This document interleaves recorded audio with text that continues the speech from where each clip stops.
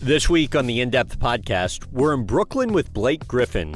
The NBA star signed with the Nets in March 2021, teaming with Kevin Durant, James Harden, and Kyrie Irving to chase an NBA title. Now more of a role player, Griffin has finessed his game since his high-flying dunking days when he went number 1 overall to the Los Angeles Clippers in the 2009 draft.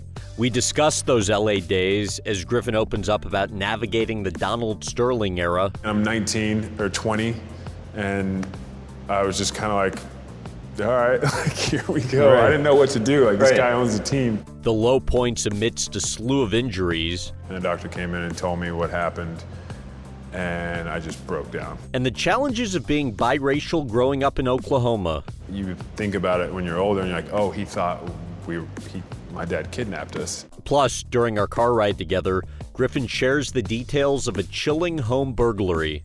So he was like, 15 feet away from me. I was just dead asleep. But we begin with one of his main interests off the basketball court. Comedy. What do you enjoy about it?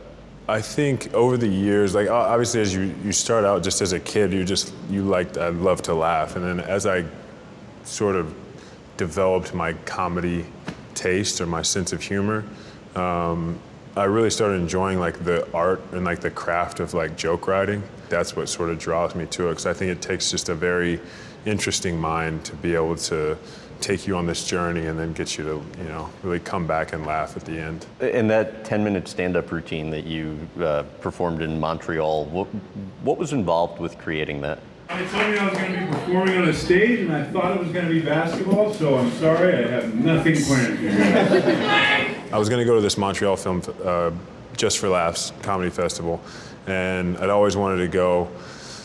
And so somebody was like, do you want to like talk to somebody at the festival and see if like there's some stuff you want to do? And so I just was thinking like, oh, I'm going to go to like different things, and they were like, would you want to host a show? And I was like, oh, that'd be cool. Like, just like, put your name on it. You get to go to a show and pick out some comedians. And then they were like, okay, cool. And you'll just do like 5 to 10 up top. And I was like, wait, that's not what I was thinking. But then I was like, you know what? I'll do it. Like, I was like, I'll do 5 minutes. And how much notice did they give you? This was like a month and a half. Okay. Yeah, it was a while. So it wasn't like, but it was like the next not week. No, it's not doing it's something not that like long. that. Yeah. And then I also procrastinated. Early on, one of my buddies who's a stand-up told me like, just start writing stuff, write stuff down, and like you'll have it and you can like develop it, and like sometimes another thought will come. So I go to my notes folder and I start trying to put together 10 minutes, 5 minutes would stretch to 10. And I had all these jokes, and I was just like stuck. And I was like on the internet, I was like on YouTube watching interviews, and I watched a Seth Rogen interview where he was talking about when he started doing stand-up. And that had a big difference for you in comedy, watching that interview, right? Yeah, because he started talking about when he was 13, he was going up and he was doing, adult comedy shows, and he was tell jokes that were like adult jokes, and sometimes they wouldn't land, and came off stage, and a older comedian said to him like, how old are you? He was like, I'm 13. He was like, well, write about 13-year-old stuff. And that's when I was like, okay, I can write about basketball stuff. I can write about sports. That's what I know, and that's what people are gonna associate me with. So I scrapped everything, rewrote everything, and then went up and did it a couple of times in LA, and then went to Montreal and did it. You've seen athletes be interviewed on TV, and they're so bad that you think they're stupid, but it's not that we're stupid. Actually, football players are stupid. You said that first night in Montreal was the scariest night of your life. Yeah. Why? Everybody kept saying like, oh, does like basketball help? Like, did it help you prepare for this? And I was just like, not even remotely, like in the least bit. The number one fear is public speaking. Comedy is just public speaking, but you have to make people laugh. So there's like this added pressure to it. You're on stage alone. If you like mess up once, like I feel like the audience can, I can, when I'm in the audience, I can always feel that. Like somebody that's nervous or somebody messes up and it's like, uh-oh.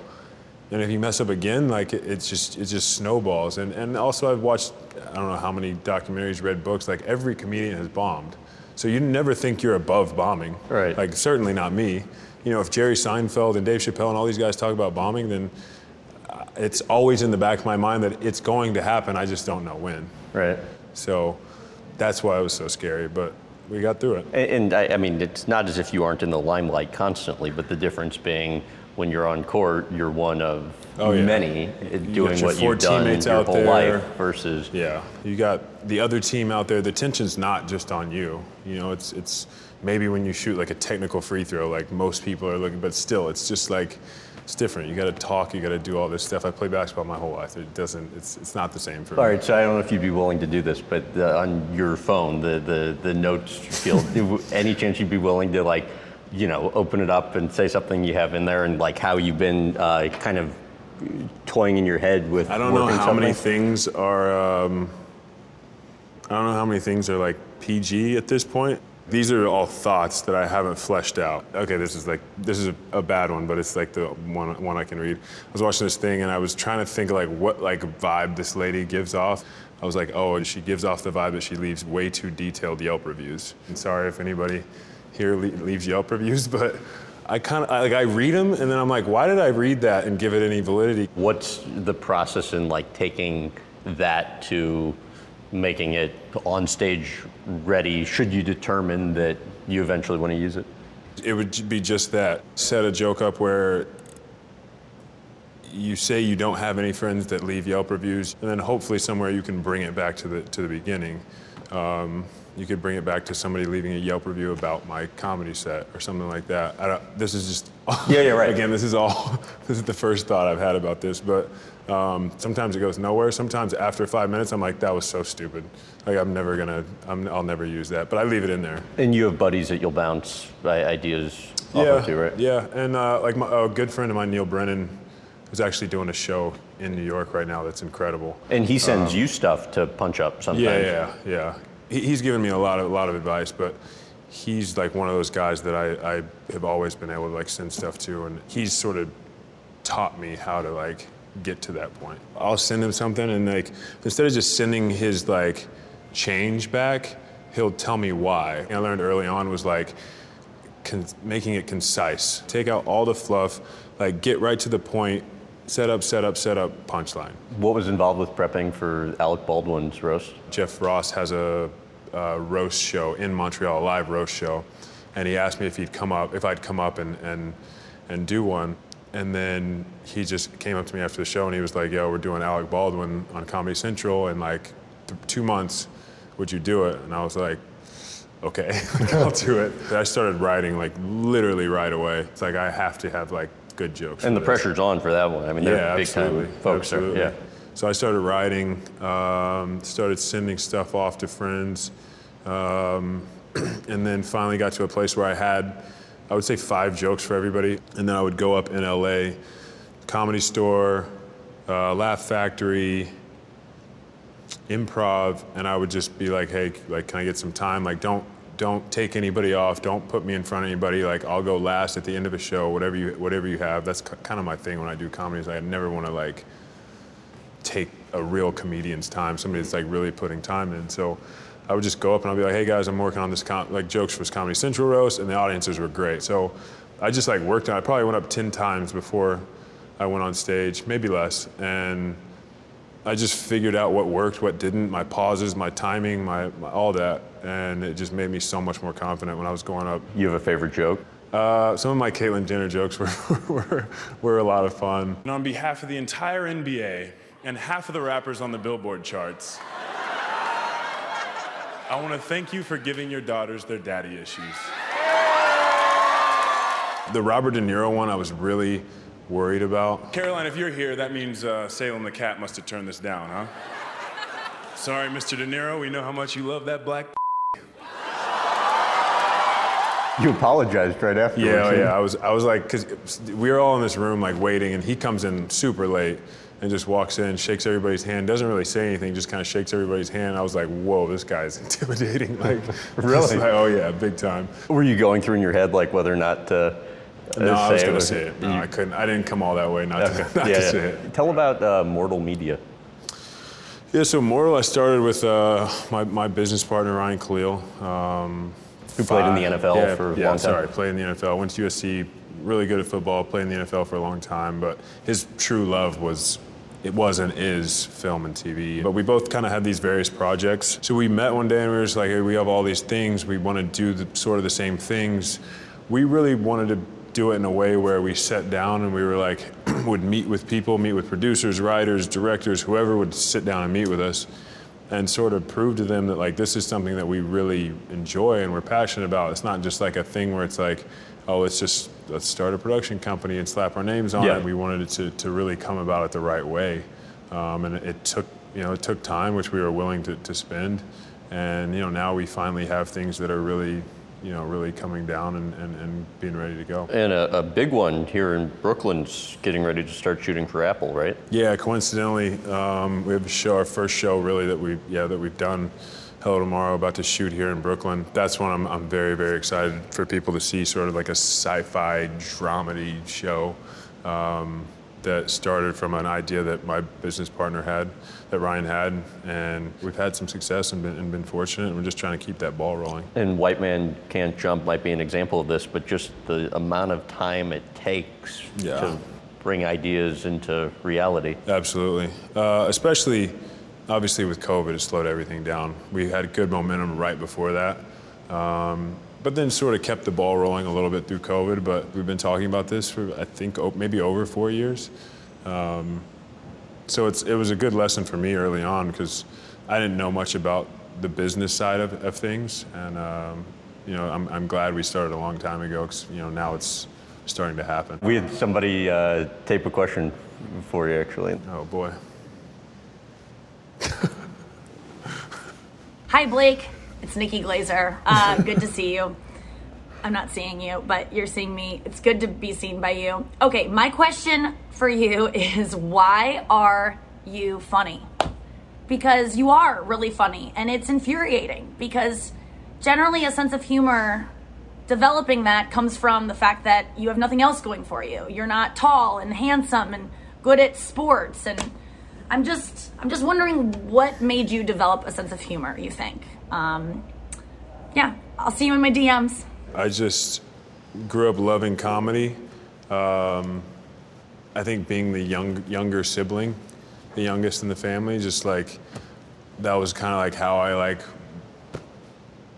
got attention, was like trying to do funny things. Probably my friends growing up had something to do with it for sure.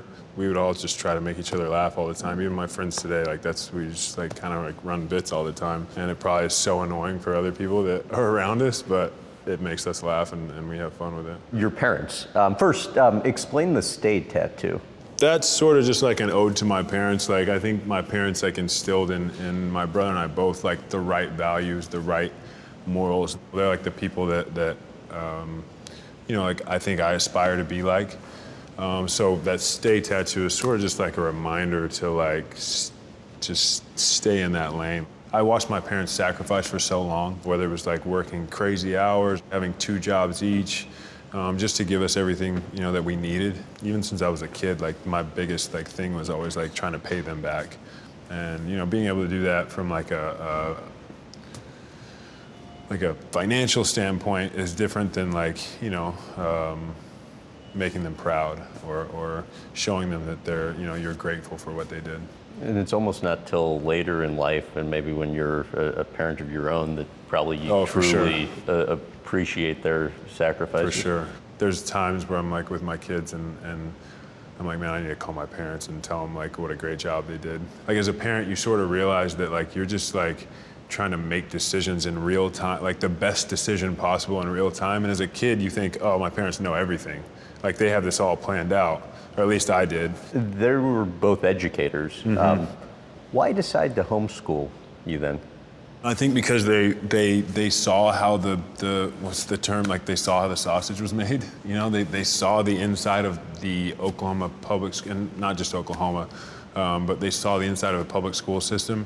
And there's great teachers in public school systems that are just set up to fail. Right. Not fail, but they're just set up to not be able to utilize the abilities or the talents or the skills that they have. The public school system sometimes in certain areas, it does the kids and the teachers a disservice. And I've seen that so much. Obviously because my parents are in that category that I think they were just we're not putting our kids in public school because we couldn't afford private school at the time, and I think they were like, we're not doing this. My mom, took the reins and was like, I'm going to teach them, how I think they should be taught. And your parents choose to give up that salary to homeschool you and your brother Taylor. I believe they start a side hustle trophy business out of the house. You and your brother really weren't feeling that, were you? No. There were certain aspects of it that were okay or a little bit more fun, I guess. And what were those?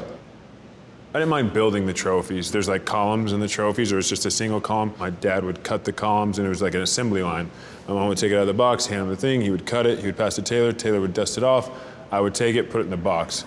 And it was just like over the same thing over and over and over for literally felt like 7 hours. How about the hardest part of being coached by your dad? He knew how to like push the right buttons, and I felt like he was just always on me. As soon as I left high school, I was just like, man, like, I'm so thankful for that because I'm now here and nobody else has been able to get those things out of me, the way he did. But he was so good at it because as soon as we left like the gym or left practice or whatever it was, he was just like, he was dad, so he did a great job of like balancing those two. To what extent was there ever a conversation you had with him where, since those days where you like truly kind of conveyed the appreciation for that? I've definitely conveyed that several times, just like sometimes I'll just text him randomly and just tell him like how thankful I am. But definitely like, around when I got drafted, I think maybe that Father's Day, I've had those conversations with him, so I hope he knows. Your dad's black, mom's white. Mm-hmm. What do you think you learned because of that growing up? A lot. I learned from them to just kind of like rise above things. Like, you don't always have to give people the reaction they want. A lot of times people are sometimes saying things just to get a reaction. Obviously there's hate in a lot of people's hearts and people that choose to say or write or whatever, some of these racial things. I think that they're looking to get a rise out of somebody, and my parents were so good at they were fine. They were good. Nobody was like rattling their love or what they had. Was there ever an instance that you recall where they conveyed that? I had a conversation with my mom about it and my brother, where she was telling us things that like people would say to her, and like we both sort of remember these things, but at the time when you're like 6 years old and like 9 years old, like you're not really thinking like, oh, this person, like this had sort of like either a racial undertone or it was sort of blatantly racist. There was just times where my mom people would say things to my mom, not knowing that she was married to a black man and her kids were mixed, and she would just kind of like just dead it, you know what I mean? In a way where she wasn't condoning, and she wasn't, all up in arms like yelling at people. You do remember noticing that she was treated better by police than your dad was? Not even just police. I remember one time like a gas station clerk was like kind of like questioning me and my brother, like, are you guys good? And we were like, yeah. And they was like, where's your dad? And we were like, right there. And he was like kind of like looking at us, and like I didn't really think that much of it. I thought it was a weird interaction, Yeah. As a kid, you can kind of sense that. Right. But you don't realize why until you think about it when you're older, and you're like, oh, he thought my dad kidnapped us. You know what I mean? And there's like things like that where it's just not just like such like outwardly blatant racism. But it's just like things where you realize later on that people don't know how to handle certain situations. And how true is it that a girl you were once interested in dating in high school told you she wasn't allowed to date you? Yeah, that's true.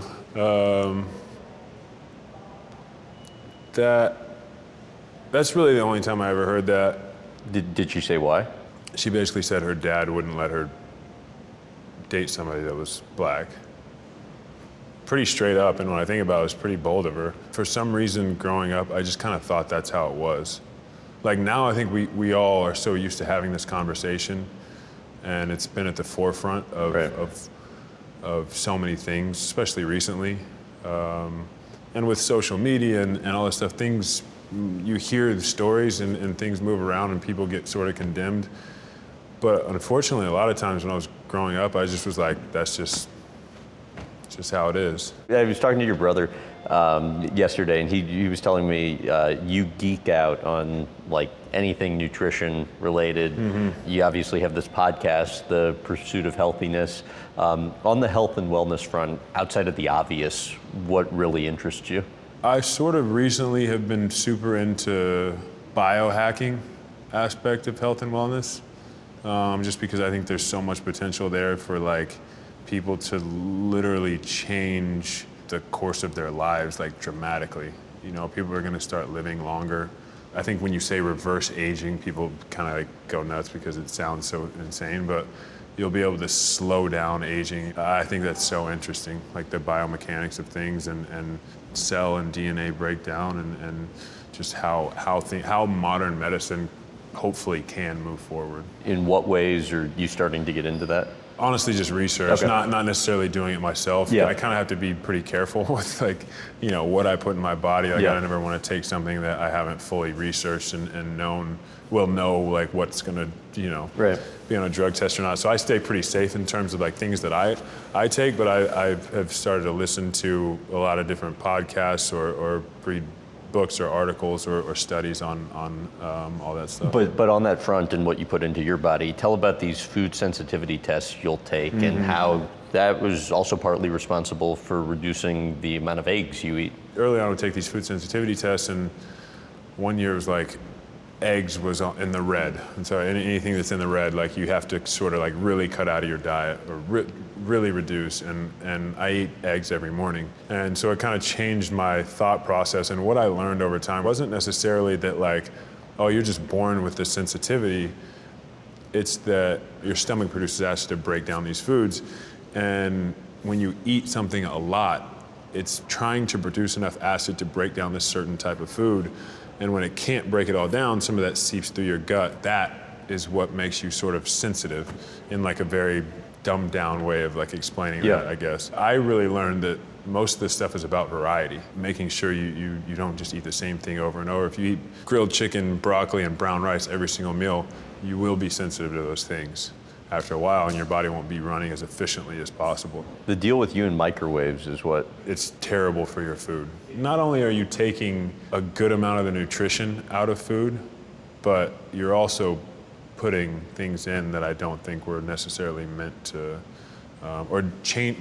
doing things to the food that I don't think were necessarily meant to be digesting or putting into our bodies. If I had my way, I wouldn't even I wouldn't even have a microwave in my house, but I have one. So you grew up in Oklahoma in the 90s, and yet your mom was having you drink like green barley even back then. So she was well ahead of her time on all fronts. I always describe my mom as being close to a nutritionist as without having the certification. Like she was always reading like a nutrition book, always, you know, trying new things. We would go to the health food store growing up.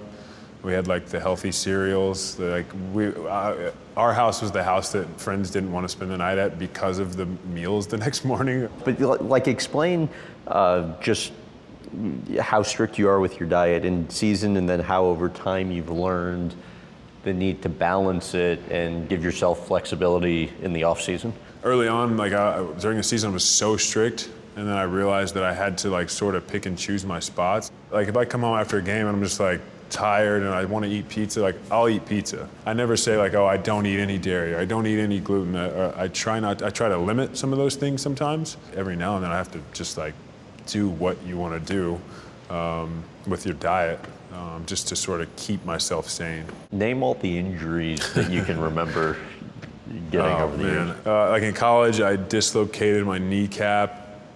Then I tore my meniscus in the same year. My rookie year, I had like a crack in the bottom of my patella. I had to go in and take that out. That was like the first big surgery I had. Tore my meniscus playing for USA Basketball. My elbow got infected because they had to drain it because like I had bursitis, which I would always like play through. It wasn't really an injury. Got infected, so I had to have surgery, so I missed time for that. broke my hand, 2 more meniscus, I think that's it so far. What was the toughest period for you amid all the injuries?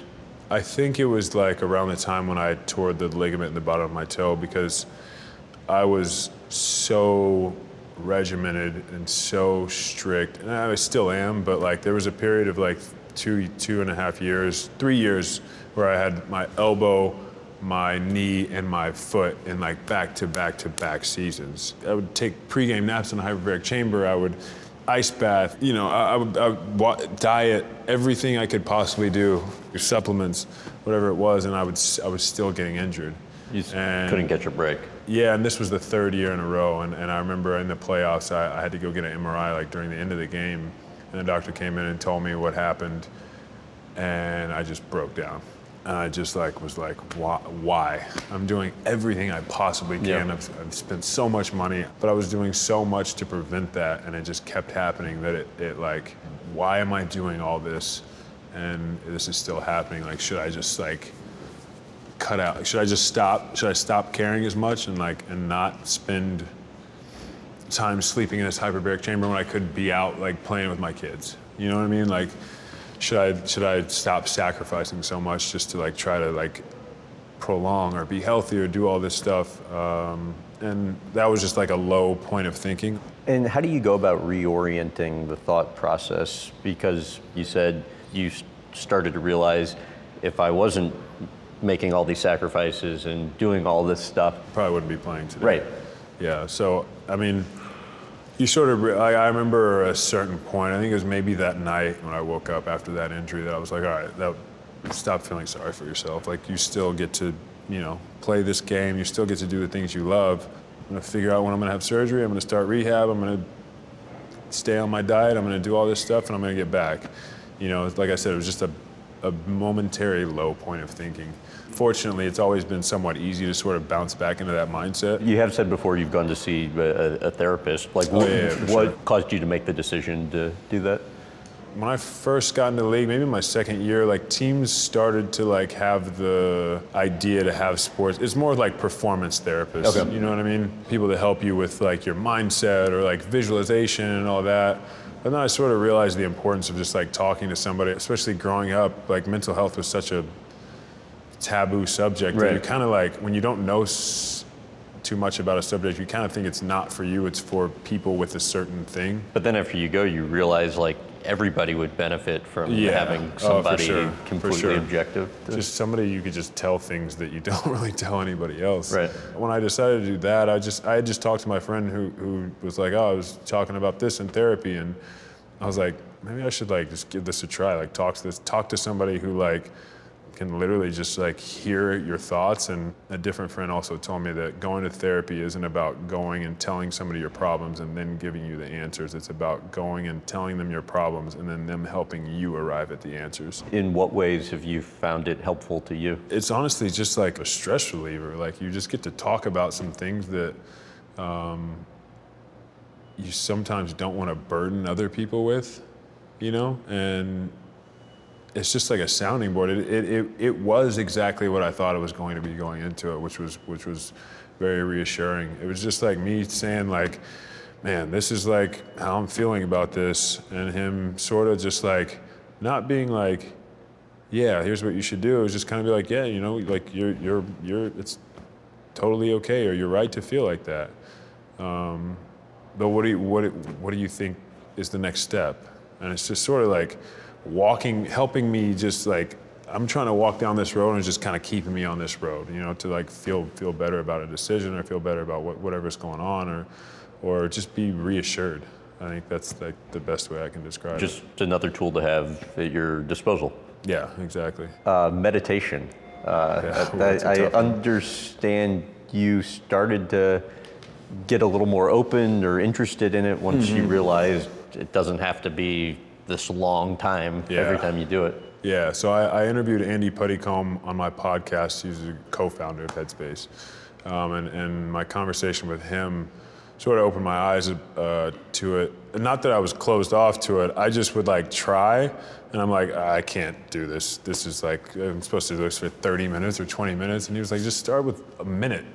You know what I mean? And in your mind, before you do that, you're like, okay, I'm not going to meditate for a minute. That's like a disgrace to meditation everywhere. So that just sort of made me feel like whatever I could do was like enough. You know what I mean? When it came to meditation, I sort of started there, and then I sort of switched to like trying to just practice like more mindfulness, and just making sure that I'm like, you know, acknowledging things in my life, like thankful for things in my life, you know, every morning, like before I go about my day. Switching gears here, I want to take you back to before you were drafted. It becomes clear you're likely going to be going to the Clippers. You go to Google to start searching, and what do you find out? Most of the things that came up on Google, when the Clippers said they were going to draft me, I searched the whole franchise, really, and then, you know, you go down a rabbit hole on Wikipedia, and you're on Donald Sterling's page, and you get to like the section where it talks about lawsuits, and you're like, whoa, like this is it's a long list of lawsuits and things that have been brought against him. And at like 19 years old, you're kind of just like, all right, well that sucks. But well, because wasn't one of the first things that came up was Donald Sterling is racist. Oh yeah. Or maybe it was like an article or something. But at like 19, when your whole dream is to play in the NBA, and like you're like, oh, this team is going to give me a chance to do that, you're just kind of like, all right, whether I should have, you know, stood up and said something or made a big deal about it. It's just like I wasn't mentally or emotionally mature enough to do that at the time. Tell about the white party. Yeah, I've told this story sometimes. I know, it's a pretty remarkable story. Yeah, so like when I first got drafted, and this had to be on 4th of July. And almost comical now. Oh yeah, for sure. Probably comical not now. then. Yeah. Miserable at the time. Yeah. They're like, hey, Donald Sterling wants you to come to his white party. And I was like, that makes sense. So they're like, you have to wear all white. So I remember I had to like go find some like white shorts that you could wear to a party, white t-shirt. I just show up and I'm by myself in this car, like pulling up to this house in Malibu, and then somebody from the team meets me there, and then like, okay, Donald wants to come out, and he comes out with like, I don't know, like a group of 6 people, and they're all in white. Donald Sterling's in all black. And I was like, that's okay, all right. So then he like comes up, introduces himself, and then literally walks me around the party for what felt like an hour and a half, like by the hand. He would walk me around, and he would like introduce me to the people at his party, and he would be like, this is Blake, our fabulous new draft pick. I would just kind of like shake everybody's hands and talk and do that thing, and then he would grab my hand and he'd lead me to the next person. And again, I'm 19 or 20, and I was just kind of like, all right, like here we go. Right. I didn't know what to do. Like this guy owns the team. Every conversation was pretty much the same thing. I remember one guy looked at me as I was walking off, and he just goes, just keep smiling, man. It'll be over soon. I was like, thanks. I appreciate it. Tell about the Baron Davis incident when like Sterling was sitting on the sidelines and. Oh yeah. I think Baron maybe at the free throw line or something. Sterling was like just going nuts on him during a game about playing bad or something like that. I wasn't even playing it. This was when I was sitting out. And at the time, the arenas were, like for Clippers games, it was like half empty or half full, however you want to look at it. So it was like very quiet in there. And I couldn't really hear exactly what he was saying, but it was just kind of like obvious that this was weird. Did you talk to Baron after that? Oh, I think Baron like spoke about it, but honestly, man, the sad thing is there was just kind of like, yeah, like that was, you know, that was crazy, but that's like, you know, that's Donald Sterling. Explain how everything changed once Ballmer became owner. Donald Sterling just like, I think he liked owning the team, but he didn't care whether we were, you know, whether it was good or not. I think he was just kind of like, you know, I own this team, I get to go to these games sometimes, and it's a thing.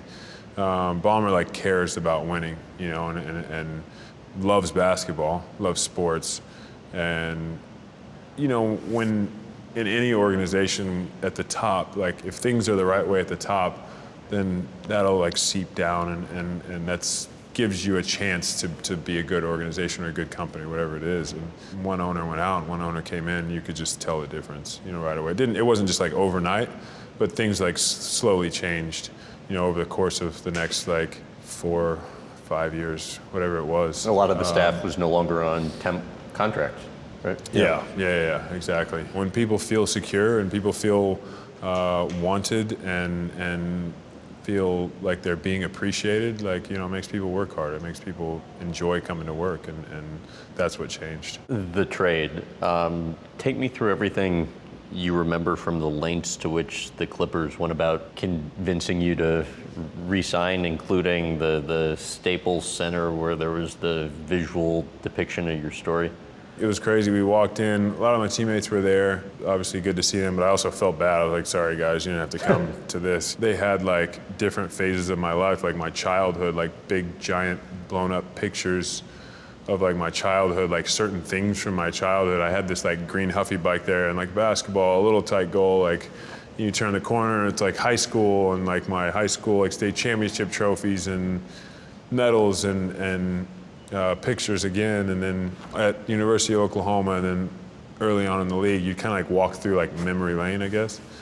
And then you came out to the court, and there was like a big couch like set up, and I sat there with my kids and my family, and it was a jersey retirement ceremony.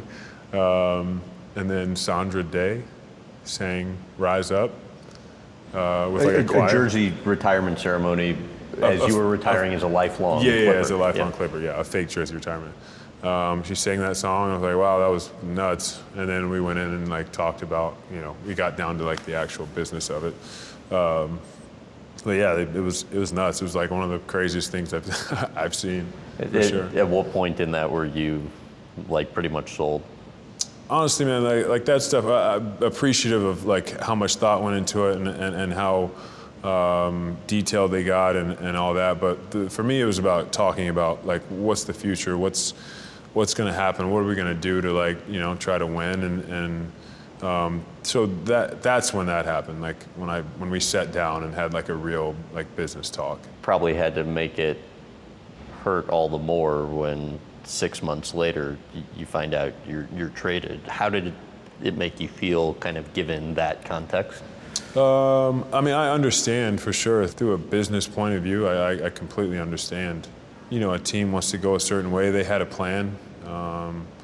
They wanted to win a championship, very quickly, and they didn't think that was going to happen, with me there. And I totally get that. I just, the only thing is, we kind of wish it had gone about, they'd gone about it a different way. How so? Just like, I guess the respect of having, letting your agent know so that like, hopefully both parties can work out a deal that they both want, it both works for them. Because you found out from just kind of a friend. Yeah, a friend had told me, and I called my agent to kind of tell him, hey, this is what I heard. He's like, oh, let me call. Nobody picked up. He called me back. He's like, that was weird. Normally he answers my call every time. And I was like, all right, that's weird. So I had to go into the facility that morning to like do a lift.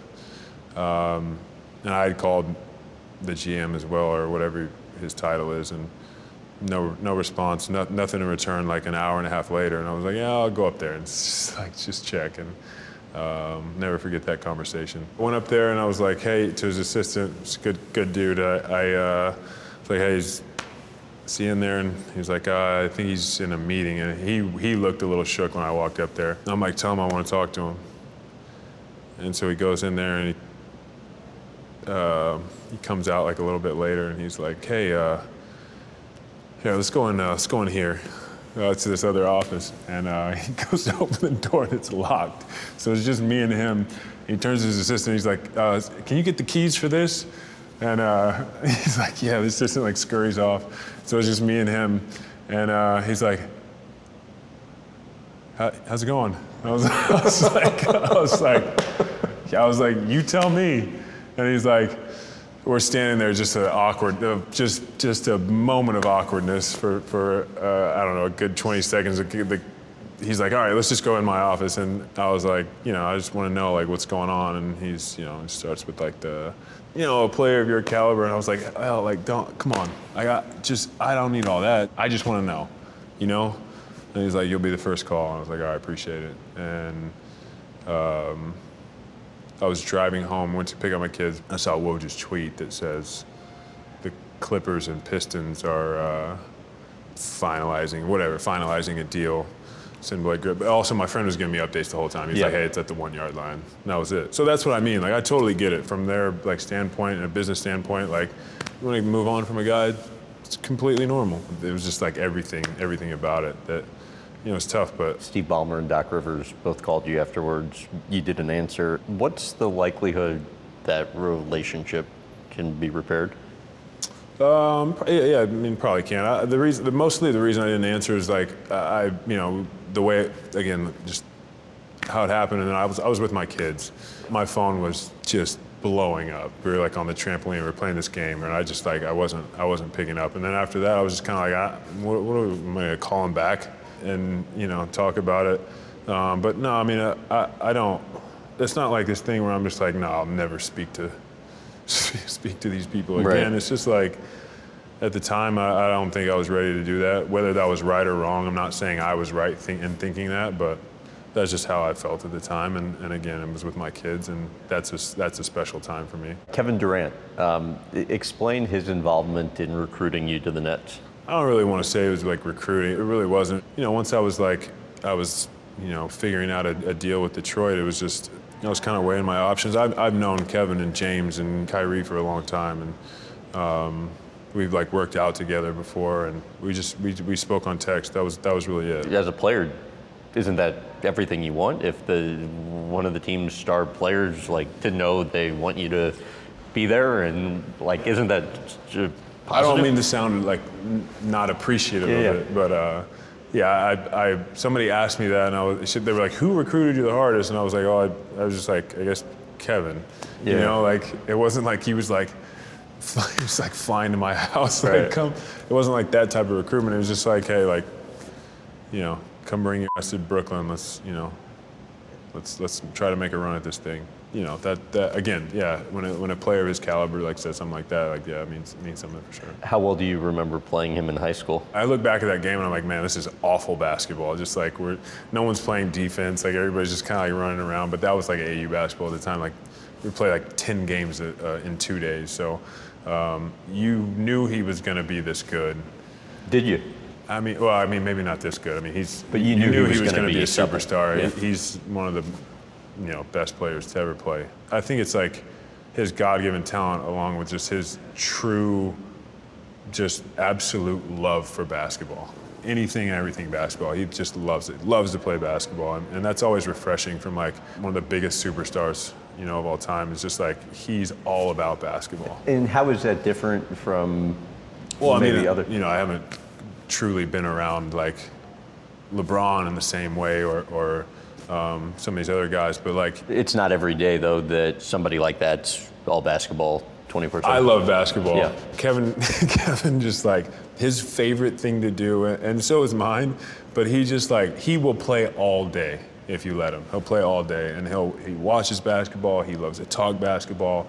He'll watch like high school kids play. Like, you know what I mean? He's just like he gives back to the game, and I think we all do. But like you can tell he's at his pure like happiness when it's about hoops, and it's just refreshing because it's just that. There's no like fluff. There's no like PR gimmicks. There's no anything else with him. It's just that's who he is. Your brother Taylor. Tell about when you guys, as kids, were on the bleachers and he convinced you to jump off like 10 feet. For some reason, like the big like pole vaulting mats that you like fall onto were in the gym that day. So we like pushed him down. We pushed him by the bleachers, and we would climb up to the top of the bleachers and jump down. And one of us was like, hey, let's have a race, see who can get up and down 3 times the fastest. So I like climb up to the top and kind of like jump to the top and go to push off, and sock just, and I just completely missed the mat. And I like get up and I'm like checking my legs, and they're fine. And I like move my wrist, and it hurt so bad. I didn't tell anybody for like a day and a half. And then finally, like my mom, I think noticed that like I couldn't do anything with my right hand or my left hand, and she was like, all right, we got to go to the hospital. But I was just terrified to tell my parents. And you broke your arm, Yeah, right? I broke my wrist, yeah. Your wrist. Broke my wrist. Having an older brother at some point made you want to do everything better than him, right? You know, you talk about that person to chase, like he was like my person to chase always, just always. And that just sort of like fueled my competitiveness for years and years and years. And he's now your manager. I don't say manager, he's like a business partner with me because we run so much stuff together. He helps me manage, you know, things, but he's not my manager. He's a business partner. And, you know, it's important for us to like get our family foundation going, get the AAU program that we played for, you know, get that up and running. You know, it's Team Griffin. In Oklahoma. Yeah, in Oklahoma. And, you know, he's got that to an unbelievable place and been able to help a lot of kids and give back like somebody gave to us. He's heading our family ventures, all of our investment stuff, and just absolutely killing it. So I just wanted to be cognizant of like, you know, I understand, you know, what he is capable of, but I would be, you know, greatly appreciative if he like would join me in trying to tackle all these things. And what's it like working together? It's amazing because he just like can make decisions that he knows that he's like very confident that I feel the same way. All these decisions he makes are for us, you know, for us as a family. And again, that's why I say he's a business partner. How do you go about sourcing investment opportunities? We look at the obvious, like, do you believe in like the product? And two, do you believe in the people that are behind the product, like the management team, the executive team that's behind this product? And this could be on a big scale or a very small scale. Will this change people's lives? Will this change like the world in a way? There's a lot to it, but I also have really come to enjoy it because it's you just like learn about what else is happening, like who's pushing the envelope, who's has this idea, or like what could possibly be next. How did SpaceX come about? That came through Patrikoff Company, who we've worked closely with, and my brother now. It was just one of those things where, like, obviously, like SpaceX, something like that could change the world, you know. And Elon Musk, it's a person who you just believe in as somebody who's creating and moving the envelope forward in so many different spaces. It was sort of just like for me and my brother, it was kind of a no-brainer as to like, this is something that's very, very cool, and like we can't miss this opportunity. Hyperice, what you bought in at and what it's valued at now? I just did a sweat equity deal with Hyperice. I was always icing my knees, ice was huge, or is huge, especially when it first came into the league, and I was like looking for a better way to like do that on my own or more efficiently. I thought it was a really cool idea. Anthony Katz, the founder, was just a really interesting guy who's just kind of forward thinking. And I remember we were sitting, after a couple of years, we were sitting in Vegas at USA Basketball, and we went to dinner, and I was like, I use this machine before every game. It'd be cool if you could do like a better version of that. And then 5 years later, he came out with one, and they've just gotten better and better and better and better. And hopefully it makes people healthier, hopefully helps people exercise longer or feel better or whatever it is. I mean, you're being humble in the great thing. I mean, it's $10 million valuation, and now it could be pushing $1 billion? Yeah, hopefully pushing $1 billion, hopefully over, but we'll see. I remember hearing stories about players taking equity in companies instead of doing endorsement deals, and at the time I was just like, I don't really, want another endorsement deal. I'd love to have equity in this thing that I think is cool, and never imagined in a million years that like it would get to this point. But it was obviously, you're always hopeful when you take equity in something that it would. But it's been cool, and it's kind of opened my eyes to the investment world. And what about real estate? We've done a decent amount of real estate, both actually commercial and residential. What do you enjoy more? I think, I love how, I watch HGTV sometimes. So me personally, I find residential real estate really interesting. I think Taylor would probably tell you commercial, which makes more sense. The more logical thinker is sort of me just being like, oh, I like houses. Yeah. But we've done a decent amount in both, and they're both very interesting to me, and been fortunate to come across some really cool opportunities. Before you found success, how did you find smart ways to save money? I was always just naturally good at saving money. I never spent money. I would save up all my money and buy one thing. Like my brother would always save money and buy clothes. He'd buy shoes. He'd buy just things that he wanted. And I would just sit on my money. Right. Working in the trophy shop, we would get paid a little bit. And I would just save it for nothing, and then I would probably buy something stupid. When I was really young, I bought a children's compound bow. Because it's a compound bow, a bow and arrow. Yeah. It was a compound bow because I just thought it was really cool. And I mean, I used it for a while, but that's something that was just probably didn't need to spend your money on that, And your mom, though, both when you were a kid, I understand, yeah. taught you about budgeting, and then once you got into your career, was still involved too, right? Yeah. So when we were kids, we would have these envelopes. Yeah, it was checking, savings, entertainment, food or something like that. So if we wanted to go out to eat with friends, we'd take this food part, or if I wanted to go to a movie, I'd do this, or buy something with this.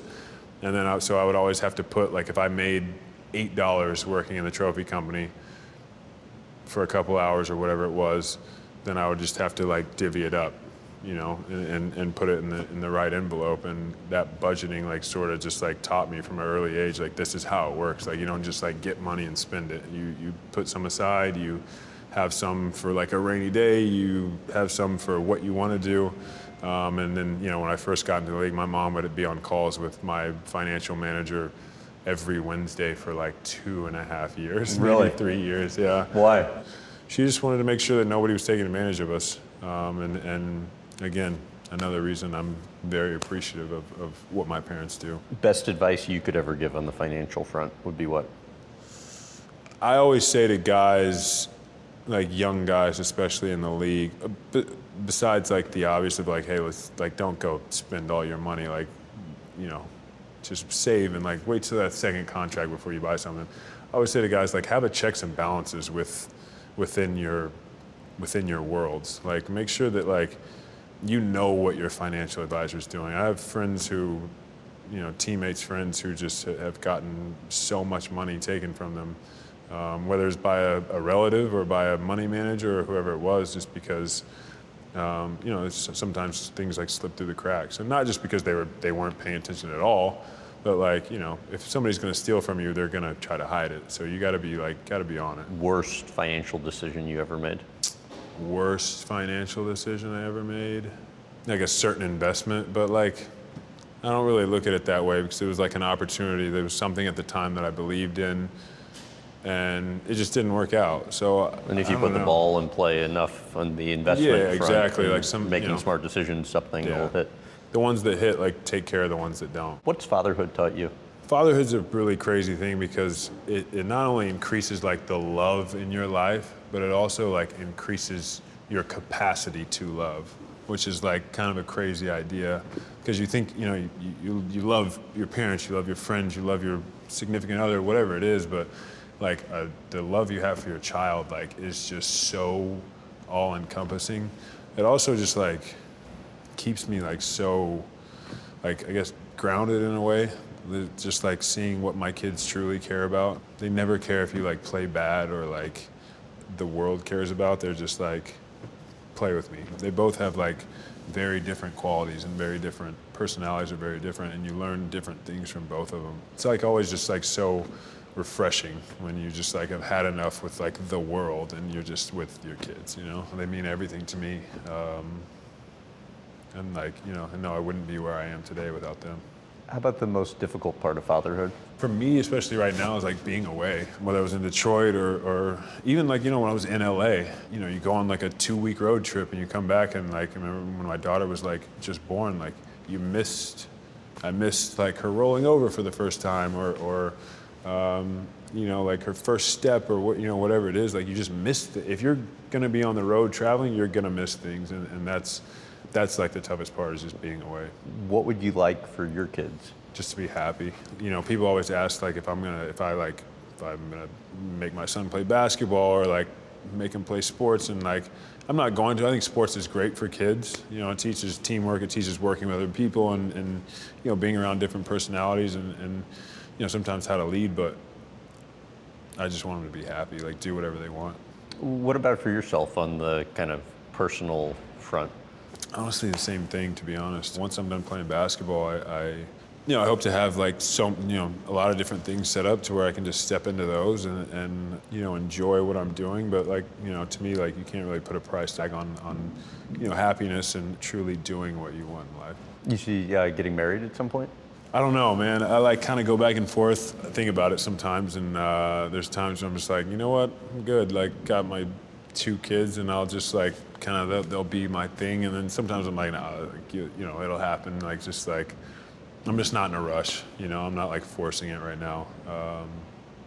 I enjoy where I'm at in life. How crazy is it to think in your early 30s now, in any other career, you would just be kind of entering the prime of your career, and this is the time where folks start to talk about retirement. Isn't that whole dynamic strange, just considering how young the guy is? It's something I've thought about for a long, long time. I mean, I remember when we were at this like rookie transition program early on, they're talking about the average career is like 3.5 years, and I was like, whoa, like I could be done like so quickly in the NBA. I think that's the beauty of the modern athlete. The athlete today is much more aware of that and much more forward thinking and has planned, and not everybody, but a lot of guys have. And like I said, I have certain things set up now to where when I'm retired, I'll have things to do. I'll have other careers and other things to put my time towards. But NBA related is not of interest to you, from what I understand, right? Yeah, I don't think I'll seek like a job in the NBA. I'll be around basketball, like if my son wants to play or whoever, if anybody, I'm always willing to like help if I can, and try to give back to especially kids. But I don't know, man, after traveling and being in the NBA and just, having that life for a certain amount of time, I think I'm just ready to be a little bit more in one place, I guess. That's it for the sit-down portion. The interview then continued in our car ride through Brooklyn. What do you like about New York? It's just like so culturally diverse. There's so much going on. The sports fans here are fantastic. Like they like truly know the game of basketball, and like they're passionate about it. Especially like Brooklyn, man, like you always kind of notice their crowd had like a little bit more of like a college feel. They do more like chants, they like get stuff going. Like that's like a fun atmosphere. I always enjoyed playing against this crowd just because like they were always kind of into the game. No matter how good or bad their team was, they were just always into it, How's the process been going looking for a place to call home here? I found a place in Tribeca, and I love that area. I mean, I love walking around the city. It's great. Like it's like something I didn't really ever do like anywhere else. Are people pretty good about letting you be?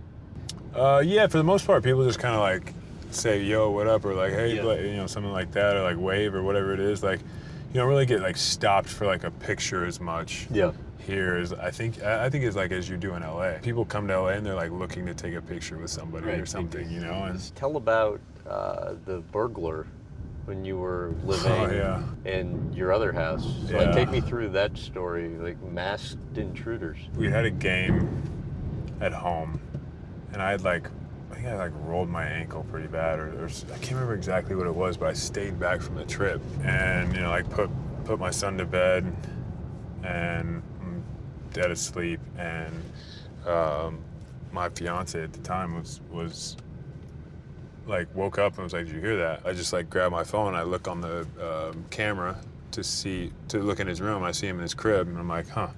And then I'm like looking at the other cameras. I see the outside like motion light on. So I rewind the cameras and I'm watching. I'm literally about to click my phone off, and I see 3 dudes in masks walk out of my kitchen and like walk towards the back door. And I just like chills literally from the top of I will never forget, top of my head to my feet, just all the way down. I grabbed like the baseball bat that was by the bed, and I told her to call the police. and they showed up fast, like 6 in the front, guns drawn. And I opened the front door, and the guy's like, "Hey, we got guys in the backyard right now. And also a helicopter's on the way." And I was like, "Whoa, really?" And he was like, "Yeah, we got nothing to do." I was like, "All right, that's cool." So we like found out that I had just like stupidly left this sliding door open. And they came in the sliding door. One of them went downstairs, one of them stayed on the main level, and one of them went upstairs and like came up, turned on the light, like looked in, saw me in bed, and then just went back downstairs. So he was like, 15 feet away from me. I was just dead asleep. It was like tough to sleep for a little bit, like definitely that night for sure, but even like the next nights you're like still thinking about it, Right. Did they catch him? They eventually caught him. So the same guys had broken into one of my teammates, DeAndre Jordan's house, like 2 weeks before when we were on the road. Like one of them had the same sweats on. I had like a logo right here. And they would wear like bags on their shoes, gloves, and masks. So it's like the same thing. And you got a dog after that. Yeah, so I got a home protection German Shepherd. He was like a SWAT dog. It obviously beefed up my security in my house. Put the alarm on every night, made sure every door was locked, but everybody said the best home protection is a dog or a shotgun, and I wasn't getting a shotgun. So I just was like, I want to get a dog. I'd rather have a dog anyway. Right. He just puts the fear of God in people's eyes. What was the pandemic like for you? We're still in it, but I'm talking about the kind of depths beginning. of it. Yeah. It was interesting. I had just moved into a new house, so it was like, in a way, it was nice to be home. Obviously, the circumstances were awful, and it just kind of like, it also put sort of a stop on like my rehab, and from a personal perspective. Again, I don't mean to sound like disingenuous to what everybody else was going through, but I just mean from my perspective. I should have been working with the trainer every day, like doing, all the body work that we do. I basically just kind of had to do everything on my own. How much do you think it slowed the progression? Definitely slowed it down, but I was still able to get some good work in. As to how much, I don't know. I mean, I feel much better, a year removed, obviously. How strange was it to have gone pretty much your entire life or entire professional life with having such a regimented schedule and traveling all the time, to all of a sudden everything just immediately stops? Yeah, it was interesting. So my friends and I were just like sitting there, and we had like, it was the second night in a row we had ordered Italian food and like had some wine and stuff, and we kind of looked at each other after the second night and we're like, this can't continue. Like we can't just order Italian and drink wine every night. We had like this list of like commandments of how we were gonna live in quarantine. Are you serious? Oh yeah. Yeah, take me through the commandments. Okay, so we started out 6 days of workouts. Can't drink before 6 p.m. on weekdays. Can't drink consecutive days except for on the weekends. Each member gets to pick an album or artist to work for the workout to listen to. Each member gets a mutually agreed upon veto of somebody's music pick. Can only have a late night on Saturday. Sustainable water bottles only. Have to eat healthy 4 of the 5 days of the week, and Sundays is like cheat day. No phones during workouts. What else do we got? Yeah, that's pretty much it. It was nuts. It was a nuts time. But we found like some sort of semblance of like structure that like really helped, kind of keep everybody a little bit more sane. Who's your least favorite teammate? My least favorite teammate? Probably this kid Steve in 3rd grade. Yeah. Yeah, he was a real pain in the ass. KD's truly as bad of a guy as you were telling us about off camera. Yeah, man. It's we're not rolling here right now, right? The red dot means off, right? Okay. Yeah, man. I hate him. It's just like, pass me the ball sometimes, man. No, I'm just kidding. And that's where this podcast ends. YouTube.com/Graham Bensinger to see video clips of our interview. You can watch Griffin absolutely destroy me in a game of arcade basketball. Plus, we surprised some fans at the Brooklyn Bridge Park basketball courts. Make sure to check it all out. As always, leave us a rating and review. Any feedback's always appreciated. Thanks again for listening.